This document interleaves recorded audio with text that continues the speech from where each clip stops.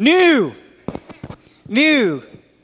We've been in a series entitled New, and the idea behind this series was asking God to do some new things in our life because He's a God who's always wanting to do something new. And I want to speak to you today on the subject of a new longing. A new longing, and let me make this statement. You are driven by what you long for. Don't miss that, or you're going to miss the entire complete message today. You are driven by what you long for. In other words, what gets you up in the morning, what drives you, what you set your schedule, how you spend your money, where you put your time. If someone looked at your life as a whole and said, man, you are really driven to do blank, that's what you're longing for. I was in the Keys a week ago with my family, and I'll share a little bit about that. But one morning I was up, and any of you who are dads or grandpa like I am now, and you take your entire family somewhere, you know it's not exactly a vacation because you're responsible for everything, right? Anyway, so I got up super early just to take a deep breath and spend some time with God every morning. And one morning I was just reading my Bible, and God dropped these two words in my heart: driven and longing. And really the Holy Spirit began to ask me, Jason, what are you longing for in your everyday life? Are you as on fire for me now as you ever have been? Or do you long to be with me? And so me and God are having this conversation, and then I went about my day. And then the next morning, in my very devotional, in my reading through the Bible in a year, I came across Psalms 84. Psalms 84, and it talks about how lovely it is to dwell in the house of the Lord. And so that's where we're going to jump out of today. But I want you to remember that statement. What drives you is what you're longing for. You're driven by what you long for. And what you long for is a matter of the heart. Your longing is like the gravity of your life. Your longing is like the gravity of your life. Now, we all understand gravity, correct? Those of us who are getting older understand it a little better than those of you who are younger. But we understand gravity. So I know that if I step off this stage, I'm going to go down. Because that's the law of gravity. So you take that and you take the longing of your heart, and the longing of your heart is the gravity of your life. The longing of your heart is what's pulling you towards your actions in your everyday life. Does that make sense? You guys getting this? Looking at me funny. Okay, to put it this way, you remember when you were growing up, did you ever take a beach ball and try to hold it underwater? You remember that when you just get on top of the beach ball and try to hold it down, it'd slip out the back and pop up. And then we have expensive pool toys now, pool toys. You can just buy your kid a beach ball. And it'll be good. And then you'd get something, you try to hold it down, and it would pop up. Well, it was trying to pop up because it was full of air, and gravity was telling it to go up. St. Augustine says about the heart of humanity, the heart of humanity will always be restless until it rests in God. The heart of humanity will always be restless until it rests in God. And so longing is an issue of the heart. So let's get into this. Psalms 84, 1 through 12. How lovely is your dwelling place, Lord Almighty. My soul yearns, even faints, for the courts of the Lord. My heart and my flesh cry out for the living God. Even the sparrow has found a home, and the swallow a nest for herself, where she may have her young, a place near your altar, Lord Almighty, my King and my God. Blessed are those who dwell in your house. They are ever praising you. Blessed are those whose strength is in you, whose hearts are set on a pilgrimage. As they pass through the valley of Baca, they make it a place of springs. The autumn rains also cover it with pools. They go from strength to strength till each appears before God in Zion. Hear my prayer, Lord God Almighty. Listen to me, God of Jacob. Look on our shield, O God. Look with favor on your anointed one. Better is one day in your courts than 1,000 elsewhere. I would rather be a doorkeeper in the house of God than dwell in the tents of the wicked. For the Lord God is a sun and shield. The Lord bestows favor and honor. No good thing does he withhold from those who walk in blameless. Lord Almighty, blessed is the one who trusts in you. Let's pray. Father, thank you for this day. Lord, and thank you for your word. We pray that it would be a change agent in our lives so we could change the community that you've placed us in. Lord, I pray that you would help me to communicate this idea of how you're a God that so wants to be with us. Lord, set our hearts ablaze and on fire to long to be with you. In Jesus' name, amen. You ready? Number one, a new longing to be close to God. a new longing to be close to God. And all of us, if someone asks us the question, do you have a longing, do you have a want to be close to God? We'll say, well, yeah, we all want to be close to God. But do we have a longing that pushes us to that place? We just read it. We'll read it again. Psalms 84, verse 1, and the first part of verse 2. How lovely is your dwelling place, Lord Almighty. My soul yearns, even faints, for the courts of the Lord. My heart and flesh cry out for the living God. Let's stay on the point. Go back to can you go to point 1? Yeah. So, yeah, right there. My soul yearns, even faints for the courts of the Lord. How lovely is your dwelling place, Lord Almighty. My soul yearns, even faints for the courts of the Lord. So we see right here the psalmist is saying, oh, how wonderful is it to be in your presence, God. Oh, how wonderful is it to spend time with you. Oh, God, how lovely is that peaceful place. How awesome is it to be close to you, God. Now you have to understand the psalmist is referencing the presence of God with the temple of God, with the temple courts, because this is before Jesus has come and died. This is before the veil was torn. This is before we had a way into the presence of God. We know that now in the New Testament, we are the temple of God. And when we give our heart to Jesus Christ as our personal Savior and we confess Him as the Messiah, the Bible says the Spirit of God indwells this jar of clay. In the mystery of God, the Spirit of God indwells us. And so we have a way to be in God's presence on a daily basis via the Holy Spirit. And so the psalmist is saying, oh, how lovely is that? Oh, how lovely is your dwelling place, Lord Almighty. Oh, and so the idea is, do we have a longing in our everyday life? Is it important to us to be in the presence of God every day of our life? Is it important for us to be close to God? Is there longing in my heart because I'm driven by what I long for? And if I'm longing to be with God, if I can't get through my day without being with God, then I'm going to be driven to be close to God. That's what the psalmist is saying right here. Your dwelling place, that place where I hide out with you, God. My quiet time when I read my Bible, when I pray. Oh, how lovely is the peace of that place. Oh, how lovely is that place where I've got my phone turned off and no one's awake yet. Oh, how lovely is that place, that peaceful place that I'm with you, God. My soul yearns. In other words, my soul longs, even faints for the courts of the Lord. This idea of being so needy of the presence of God and being so aware that when I'm not in the presence of God and when that longing is not in my heart, that something's off, something's wrong. So my soul even faints. How many of you remember grade school love? Grade school kitty love?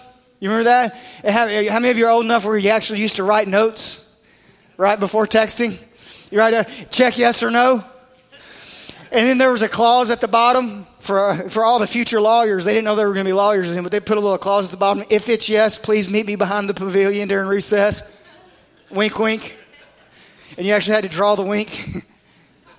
Anyway, so and then you remember that, and then you get a little bit older, and then you're a teenager, and so now you're a teenager, and so now you know everything, and you fall in love. And you fall in love, and you're in love, and you don't know what love. You think you're in love. Let me tell you what love is. Love is work, but that's a different sermon. And but you found the one, and you know you found the one, and you got to be with them all the time. And when you're not with them, you're on the phone with them, and when you're not on the phone with them, you're texting with them. And when you're not texting with them, you fall asleep, and then they text you ungodly in the middle of the night, telling you they love you, and it's just so stupid. It's so unbelievably ignorant, and it reminds me of Bambi. Do you remember Bambi? The movie Bambi. And Bambi it's springtime and the flowers are going crazy and Thumper's doing this and the butterflies are floating around and the animals are chasing each other. And Bambi, I think he asked the owl. I can't remember who he asked. It was the owl, the wise old owl. Well, how's everybody acting? And the owl looks at Bambi and goes, they're Twitter-pated. Don't you know what Twitter-pated is? And Bambi didn't know, and I won't go into that, but it was springtime, and love was in the air, if you will. And I love how the psalmist put it right. My heart even faints. And when you're in that state of love, where you think you have to be around that person all the time, or the world's going to come to an end if you're not in constant communication with each other. And then when you finally see each other at the bus stop or in homeroom or at school or whatever, and you see, and your heart flutters. Ah. You know what I'm talking about? Oh, no. Young ladies, I tell you, he's not worth it. Not yet. But the psalmist is trying to get a point across right here.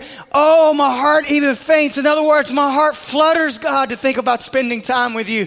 My heart is longing to be in your presence. My heart is longing. So we got to ask ourselves the question, do we long to be close to God? Do we miss God on a daily basis when we're not spending time with him? Do we have a pseudo-Christianity where if we looked at our life from the outside looking in, that there are so many other things that people would say are more important to us than being in the presence of God? That's a tough question, isn't it? We were down in the Keys, as I mentioned, and my wife and myself and my son and his girlfriend and my daughter and her husband, and most importantly, besides my wife, my grandson. And so every day, we went down on a Monday and came back last Sunday. Every day, it was awesome. It was like Christmas morning for me because every day we would wake up and I knew he was in the house. Right? And so I'd get up and go read my Bible, and I'd come in, go get another cup of coffee, and I'd just start listening, and looking around. And then Chelsea would come downstairs, and if he's smiling, and if he's been changed, and if he's recently been fed, that's my time. So every day, and I'm just kidding, I'd take him anyway, but most of the time, I don't like changing diapers. Here's the way I look at it. I did my time. I raised 2 kids, right? You take this stinks. You take it back. He's perfect. His diaper is not. But anyway, it was so awesome. And we were getting close to the end of our trip.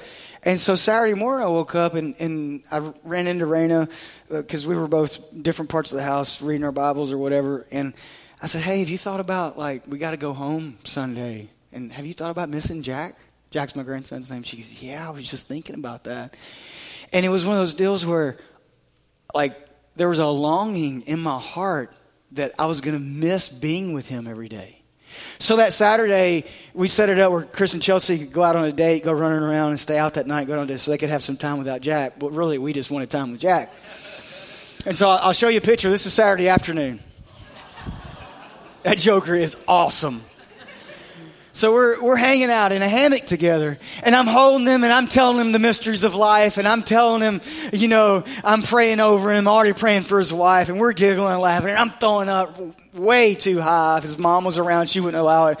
And so we're playing, and he's laughing, and I'm just enjoying, just so engaged and so engulfed in the moment, so happy to be holding my grandson, and yes, being in the Keys had something to do with that, but it was like one of those moments I'm just yes, and I knew the next day we were going to have to leave it. No, I'm going to miss that. Can I tell you that's how God feels about us? God wants to be with you. God, the Bible says in James 4, God's a jealous God in reference to the Spirit that He has put in us through His Son, Christ Jesus. God, it doesn't matter what you've done, where you've been. God, you're God's child, and He wants to hold you in that proverbial hammock, wants to toss you up in the air, wants to be with you. So I got a question. Do you have a longing in your life to be close to God? Because He wants to be close to you. David says in Psalms 42, I believe it's verse 1 and 2, as the deer pants for streams of water, so my soul pants for you, my God. So what David's doing right here in this psalm is he's associating a physical drive. We know that the human body goes about 3 days without water, and then what? It begins to shut down. So there are certain things in life that we have to have water. So David's saying, just as that physical part of a deer or even a human has to have pants at some point for streams of water, he's saying, oh God, my soul pants for you. My soul thirsts for you, God, for the living God. When can I go meet with God? In other words, it's not an option.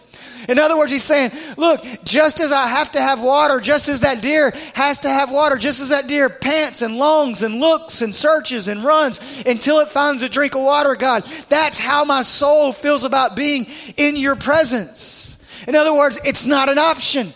It's not an option, God, for me to spend time with you. It's not an option for me. So the question is, do you have a longing in your heart to be close to God? Because it's not. He says, when can I meet with you? Oh, I can't wait. I can't put it off another moment. I can't wait to be with you, God. I cannot wait to hang out in that proverbial spiritual hammock. There's some things that are non-negotiable, is what David's saying in this Psalms 42. How many coffee drinkers are out there? Coffee drinkers? Anybody drink coffee? What do you do if you wake up and the coffee maker's broke? Yeah, there's no, let me sit down and think about this. Is there? No, there's no, let me sit on my couch and ponder what I'm going to do about the broken coffee pot. No, you get in the car and you go to Publix and get a coffee maker, or you go to Starbucks and get some coffee. It's just like a given. For those of you who don't drink coffee, I guess you don't get that illustration, but for the rest of America, we get it. Like, it's not something you think about. It's just, you just do immediately. You just do it. Like, the coffee maker's gone. We're going to get coffee. So what David's saying right here, he's saying being in the presence of God is non-negotiable. When can I go meet with God? When can I be with Him? So asking God to give us a longing in our heart to be close to Him, because we're driven by what we long for. What we long for is the gravity of our life. It's the magnet. It's what pulls us. It's what sets our schedule. It's what gets us up late at night. It's what gets us up early in the morning. It's a non-negotiable. So we pray, God, would you put a longing in my heart to be close to you? Number 2, a new longing for the living God to have all of me. Psalms 84, the second part of verse 2. My heart and flesh cry out for the living God. My heart and flesh cry out for the living God.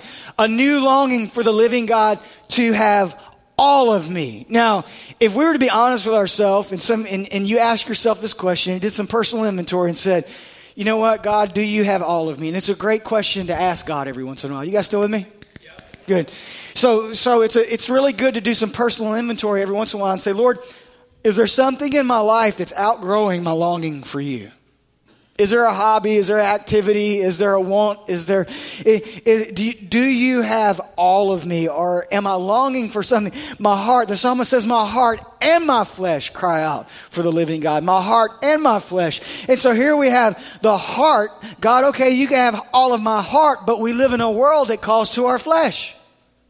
And so not only is he saying, Lord, my heart wants to be with you, all of me, my heart and my flesh want to be. In other words, I long for you, God, to have all of me, because what I long for is what's going to drive me. So, you look at it this way. It's not enough just to say, yeah, God, you have my heart. You need to have all of me. Romans talks about the quandary, Romans 7, verses 14 through 25, where Paul says, what I want to do, I don't do, but what I do want to do, I don't do.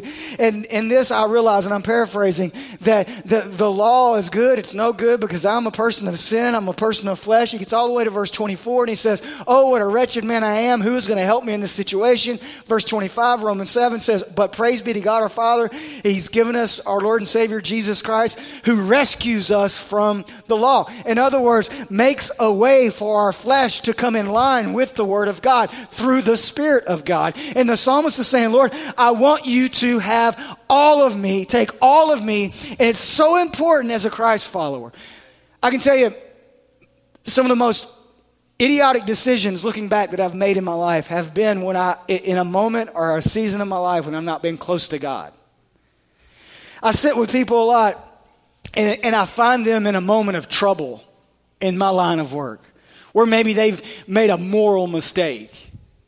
And you always see where that thought, that started with a longing. See, if you long to have an affair, you're going to be driven to have an affair. If your heart longs and lusts, you're going to figure out a way to have an affair. You're going to get really creative and you're going to be driven that way. If your heart longs for money, you're going to be really driven to make a lot of money. If your heart longs to be a good parent, which there's nothing wrong with that, then you're going to be driven to be a good parent. What is the longing of your heart? And I would submit to you today, as Christ followers, we need to do a pulse check on what the longing of our heart is. And do we long for God to have all of us? Do we long for God, or do we have those pet areas of our life where we say, God, we're good here. I've given you my heart. I got my get out of hell free card. We're all good. I go to church. I even serve sometimes, Lord. So we're good. But this other area of my life, I refuse to let you have. Those are areas that we can only relate to if we talk about toddlers. You ever raised a toddler, had a toddler in your house? Those jokers are stubborn. Amen? Yeah, and they'll hang on to stuff. And like, I can remember when Dylan was like 2 or 3 years old, and now you get in trouble for this, but like, son, you need to give me that. I'm like, excuse me? And you wonder where they get this, right? When they're toddlers. Like, they'll just straight up tell you no. Son, you need to get, Dylan, give me that. Like, give me, he's holding a lighter or something about to burn the house down. Like, you need to get, and he's turning him upside down by his foot. Give me that. We're stubborn. We want what we want. If we're not careful, that flows over into our spiritual life. And we say, yes, God, you can have all of me. But do we live that way? Do we long for God? Do we long to live in complete freedom? My heart and my flesh cry out for the living God. My heart, what am I longing for? I am what I love. The longing of my heart is the gravity of my life. That is what's going to pull me to where I'm going. And then the end product of my life, the sum, the legacy that I leave is going to be much in what I long for throughout my life. Does that make any sense? So we have to ask the Lord, God, I want to be close to you, and God, I want you to have all of me. It was asked of Jesus in Matthew 22. And the question was asked, Lord, what can we go to that Matthew? Thank you. Matthew 22. Teacher, which is the greatest commandment in the law? Jesus replied, love the Lord your God with all your heart, with all your soul, and with all your mind. This is the first and greatest commandment. Jesus sums it up right there. You need to be in love with God with everything. You need to be in love. Your heart needs to flutter at the thought of God. You with everything that's inside of you, with your heart and your flesh, longing to be holy before God, longing for God to have all of you, even in a fallen world. What's the greatest? This is the greatest commandment, to love the Lord your God with all your heart, with all your soul, and with all your mind. Coastline, we've committed to one another that this book would be applicable to our everyday lives. So here's an application that you can have this week. Here's how you can put this into play in your life this week. Ask the Lord, God, what areas am I holding back from you? And really, it's a redundant question because you already know. But it's really therapeutic for yourself just to go ahead and ask. Lord, what parts of my life am I holding back from you? Where am I holding back your blessing in my life because I refuse to let go of this area? Because I want you to, I long for you to have all of me. That's what the psalmist says. Number 3, a new longing to live a life of sacrifice and submission. 2 words the Western culture hates: sacrifice and submission. Psalms 84, 3-4, even the sparrow has found a home and the swallow a nest for herself where she may have her young, a place near your altar. Lord Almighty, my King and my God. Verse 4, blessed are those who dwell in your house. They are ever praising you. Back to the point, Kendall. Number 3, a new longing to live a life of sacrifice and submission. So we look at this idea of even a sparrow has found a home and a swallow a nest for herself where she may have young, a place near your altar. And so there's a whole teaching right there on the safety and the peace and the concern of God, if you will, in His presence. When you come into the presence of God, you realize that there's nothing too small that's going on in your life that God doesn't care about. Jesus even referenced in Matthew about a sparrow doesn't even fall to the ground without God knowing about it. So there's nothing too small in the presence of God. And then you move that into a place of altar. Now, altar is a place of sacrifice. Correct? Originally in the Old Testament, the altar was a place where things were sacrificed for the atonement of sin to gain the peace of God between God and humanity. There was a sacrifice that was made at the altar in the temple. That's what an altar represents. It represents sacrifice. That's why Jesus was the ultimate sacrifice. God finally sent His own Son to be sacrificed, to be crucified for us so that we could be at peace with God. That's what altar means. And so the altar of our heart, when we say, God, I long to live a life of sacrifice, that means we have to be willing to lay down things in our life. You want me to tell you what's wrong with a living sacrifice? Is that a living sacrifice crawls off the altar.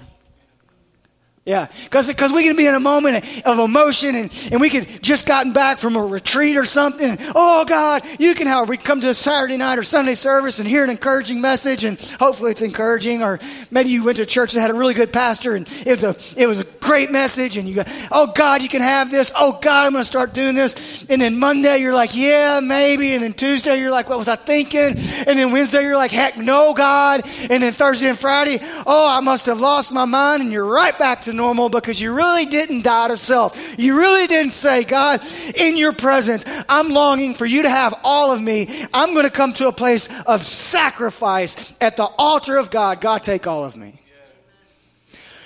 Oh, what God could do. I believe it was Spurgeon that said, the world is yet to see what God could do with one man who totally gave all of himself to God. It's a process. Oh, but isn't it a great goal to live a life of sacrifice? And he goes on to say, Lord Almighty. So then he gets into this idea of the altar being a safe place, a place of protection, because God is, He is Lord Almighty. Some of the versions of the Bible of Psalms 84 talk about the Lord of heaven's armies, of heavenly hosts, speaks of the Lord Almighty, my King and my God. So sacrifice, and then let's talk about submission, a longing to live a life of submission. Here's the definition of a king. The one who rules over the daily provision of his subjects. Do you hear that? It's the definition of a king. A good king cares about those who are subjected to him, those that he is in control over. A good king, if you will, would make sure everyone had enough to eat, everyone had a place to live. A good king would divvy up the good that has come into the storehouse out throughout from his kingdom, from his castle to the people, to making sure we have the greatest king. We have the king who gave his own life for us, Jesus. But we don't like the idea of being subject to anyone's kingship. Anyone's kingship. And if you say, oh, that's not me, you just proved it to you.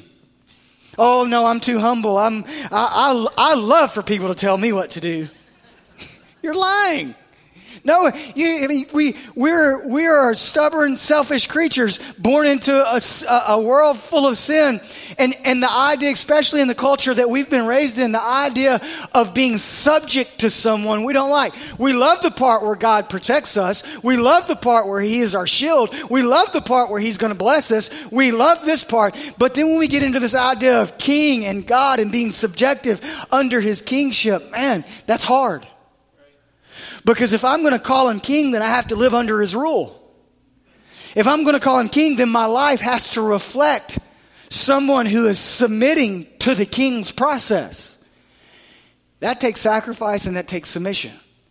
And those are two things that we don't like to talk about a lot because they go against our carnal nature. It goes against our nature to say, you know what, I'm going to give this up even though I really love it because God's asking me to give this up. And so the psalmist, so you take this, and I believe it's Psalms 27, 1 through 4, and you look at, this is such a good picture of the Lord Almighty, King and God. The Lord is my light and my salvation, whom shall I fear?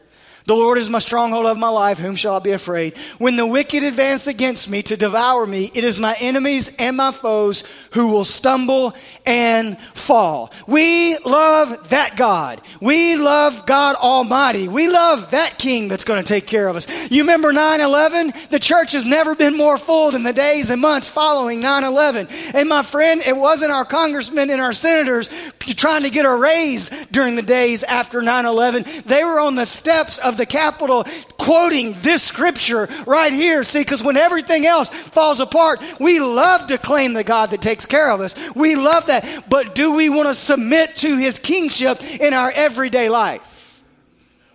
Good question. Verse 3, the psalmist David goes on to talk about, verse 3, Psalms 27, though an army besiege me, my heart will not fear, though war break out against me, even then will I be confident. Lord Almighty, my King, my God. Then brings it back to a place of longing. One thing I ask from the Lord, this only do I seek, that I may dwell in the house of the Lord all the days of my life, to gaze on the beauty of the Lord and to seek Him in His temple. Wow. After saying, yes, God, You're good. You are Lord Almighty. You do protect me. You are my King. But this one thing that I ask, I want to dwell in your house. In other words, I want to operate in your presence on a minute by minute, hour by hour, day by day, month by month, year by year process through my life. I want to go about my day, God, knowing that I am in your presence. A longing to live a life of sacrifice and submission. Why is that? Not to be a doormat for this world, but to be a child of God that knows that what He wants for us is way better than what we could want for ourselves. Because He's the good Father. Last thing. A new longing to fight the good fight. So I told you we'd only get through a little more than half of Psalms 84. We'll finish it up next week. But Psalms 84, 5 through 7 says, "Blessed are those whose strength is in you, whose hearts are set on a pilgrimage." As soon as they pass through the valley of Baca, they make it a place of springs. The autumn rains also cover it with pools. They go from strength to strength till each appears before God in Zion. Go back to the point. Point being, a new longing to fight the good fight. In other words, a new longing not to give up in hard times. So we go from a longing to be close to God, the psalmist does, and then he goes into a longing of having all of me, God. Then he talks about, "O Lord Almighty, my King and my God," a life of sacrifice and submission. And then he goes into, "Blessed are those whose strength is in you, whose hearts are set on a pilgrimage." In other words, whose heart are set on seeing you face to face one day, God. We're going to see Jesus face to face one day. That is a reality. If you believe this book, the Bible says we know in half now. One day we will know in full. I don't know what kind of picture you have of Jesus in your mind, but I know the one I have, and I can't wait to meet Him to see if I'm even halfway close. But I am going to meet Him one day face to face. And so my heart, when you give your heart to Jesus, it's just not one of those things, well, I need to check that off the list. You are setting your heart on a pilgrimage. You are setting your spiritual life on a journey to one day meet God. Whose hearts are set on a pilgrimage. Verse 6. As they pass through the valley of Baca. Now we can read that and you say, okay, what in the world is the valley of Baca? Baca means a place of sorrow, a place of pain, and a place of hurt. As they pass through the valley of Baca, they make it a place of springs. The autumn rains cover it with pools. In other words, their strength is in the Lord, even in the hard times. So the psalmist is bringing us into a place of, look, even in troubled times, as they pass through the valley of Baca, they make it a place of springs. Friend, you don't dig wells on mountaintops. You find the lowest place, and that's where you start digging. That's where you dig wells. That's where water comes from. And perhaps some of you are here today and you're in the valley of Baca. And you're saying, yes, Lord, I long to be close to you, but what's going on in this situation in my life? Why am I going through this pain? Why am I going through this trouble? Why are things working out like this? Well, here's the thing. Maybe you're not getting the answer to your why right now, but you have the answer to the outcome. And the outcome is that you will go from strength to strength. Because it goes back to Romans 5. We rejoice in trials and tribulations because they produce perseverance. Perseverance produces character. Character produces hope. And hope does not disappoint because it's been shed abroad in the hearts of God's people by the Holy Spirit. In other words, we can't get stronger if we don't go through stuff. Our spiritual muscles can't get stronger unless we work them out every once in a while, and that's the valley of Baca. But what the psalmist is saying right here is the valley of Baca doesn't have anything to do with how good God is. He is still awesome. He says, I still cry out to you with my heart and flesh. Although life is not making sense right now, I'm still going to worship you. I'm not going to look to the left. I'm not going to look to the right. And one day I'm going to look back at that season. I'm going to see flowers growing where there was only dirt and there was only rocks, because I was forced to dig a well of the living water that would get me through that time of my life, going from strength till strength until one day, God, we see you face to face. Don't give up. Don't quit. It's okay to ask why. Just don't quit. Because if you don't quit, you can't lose. So if you're in the Valley of Baca today, you keep longing for the presence of God. You keep longing for Him to have all of you. And you ask Him today, God, give me a longing to not quit. Give me a longing to fight the good fight. 2 Timothy, I believe it's chapter 4, Paul says, I have fought the good fight. I have finished the race. I have kept the faith. Do you know why he said, I fought the good fight? Because he realized we win. I don't know of anybody who's ever been in a fight and got the mess beat out of them and said, man, that was a good fight. No. He says, I've kept the faith. I didn't quit. Yes, it was a fight. Yes, there were some times. Yes, I mean, Paul, of anyone, he's beat. He had lashes 40 times minus one. He was shipwrecked. He was naked in the city. He was naked in the country. He was beaten. He was hungry. He was destitute. Yet he had learned to be content in all things to the point where he reached the end of his life. And he says, I have fought the good fight. I have finished the race. I have kept the faith. You know, whether Paul is saying, yes, I went through the Valley of Baca, but I still find my going from strength to strength. And I still find my peace in the presence of God. How do we do that? We keep our eyes on Jesus. Hebrews 12:2 says this, fixing our eyes on Jesus. Fixing our eyes on Jesus. Wow. The pioneer. He was the pioneer and perfecter of faith. For the joy set before him, he endured the cross, scorning its shame, and sat down at the right hand of the throne of God. You are not going through anything today that Jesus does not feel your pain, for we do not have a high priest that's separate from us, yet one that can identify with us. He's the pioneer of the faith that you need to get through what you're going through.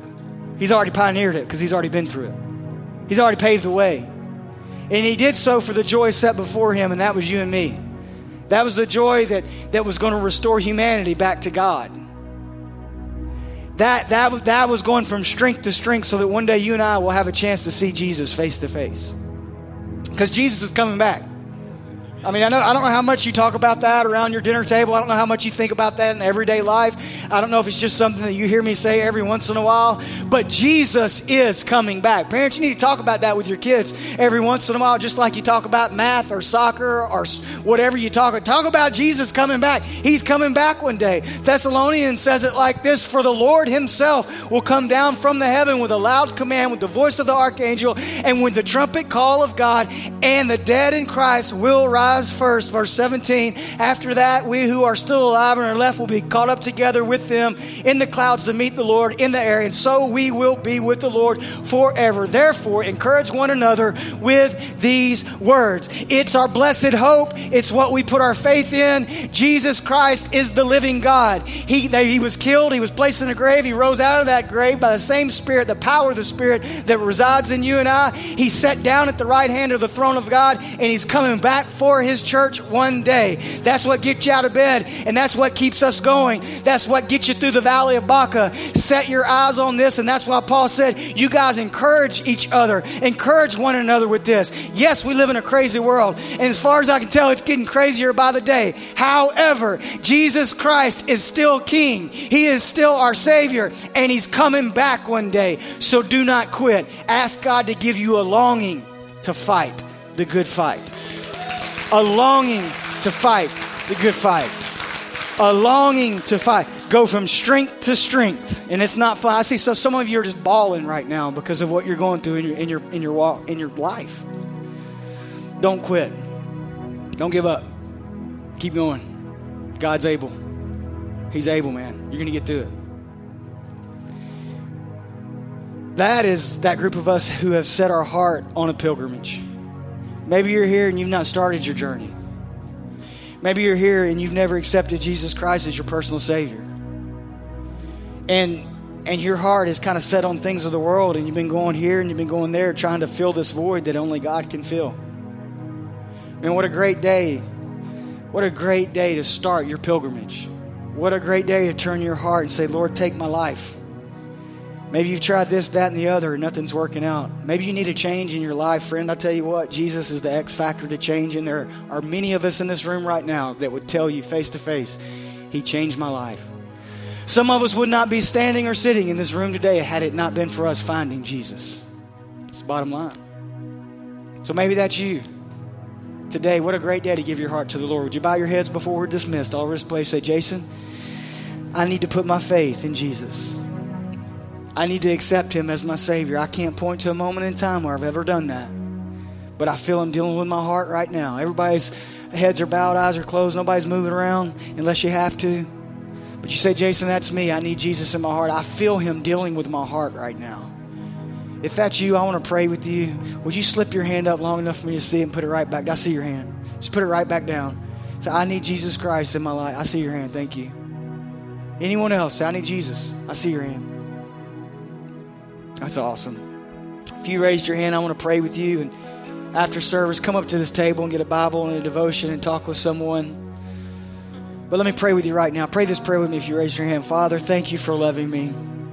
Thank you, God, for sending your own Son to die for me. And right now, I confess in my heart that I believe that Jesus Christ is the Messiah. I believe that Jesus was born of a virgin. I believe He lived a sinless life. I believe He took my death and sin on the cross. I believe He was placed in a grave, and I believe He rose from that grave on the third day. And I believe He's coming back for me one day. So God, right now, I accept your forgiveness through your Son, Jesus Christ. And I put my faith in Jesus as the Messiah. Lord, thank you that you're filling my heart right now with your love and your grace and your mercy. Thank you most of all for a new start, a new beginning. Give me the boldness to go up to the table and get a Bible and a devotion. In Jesus' name, amen.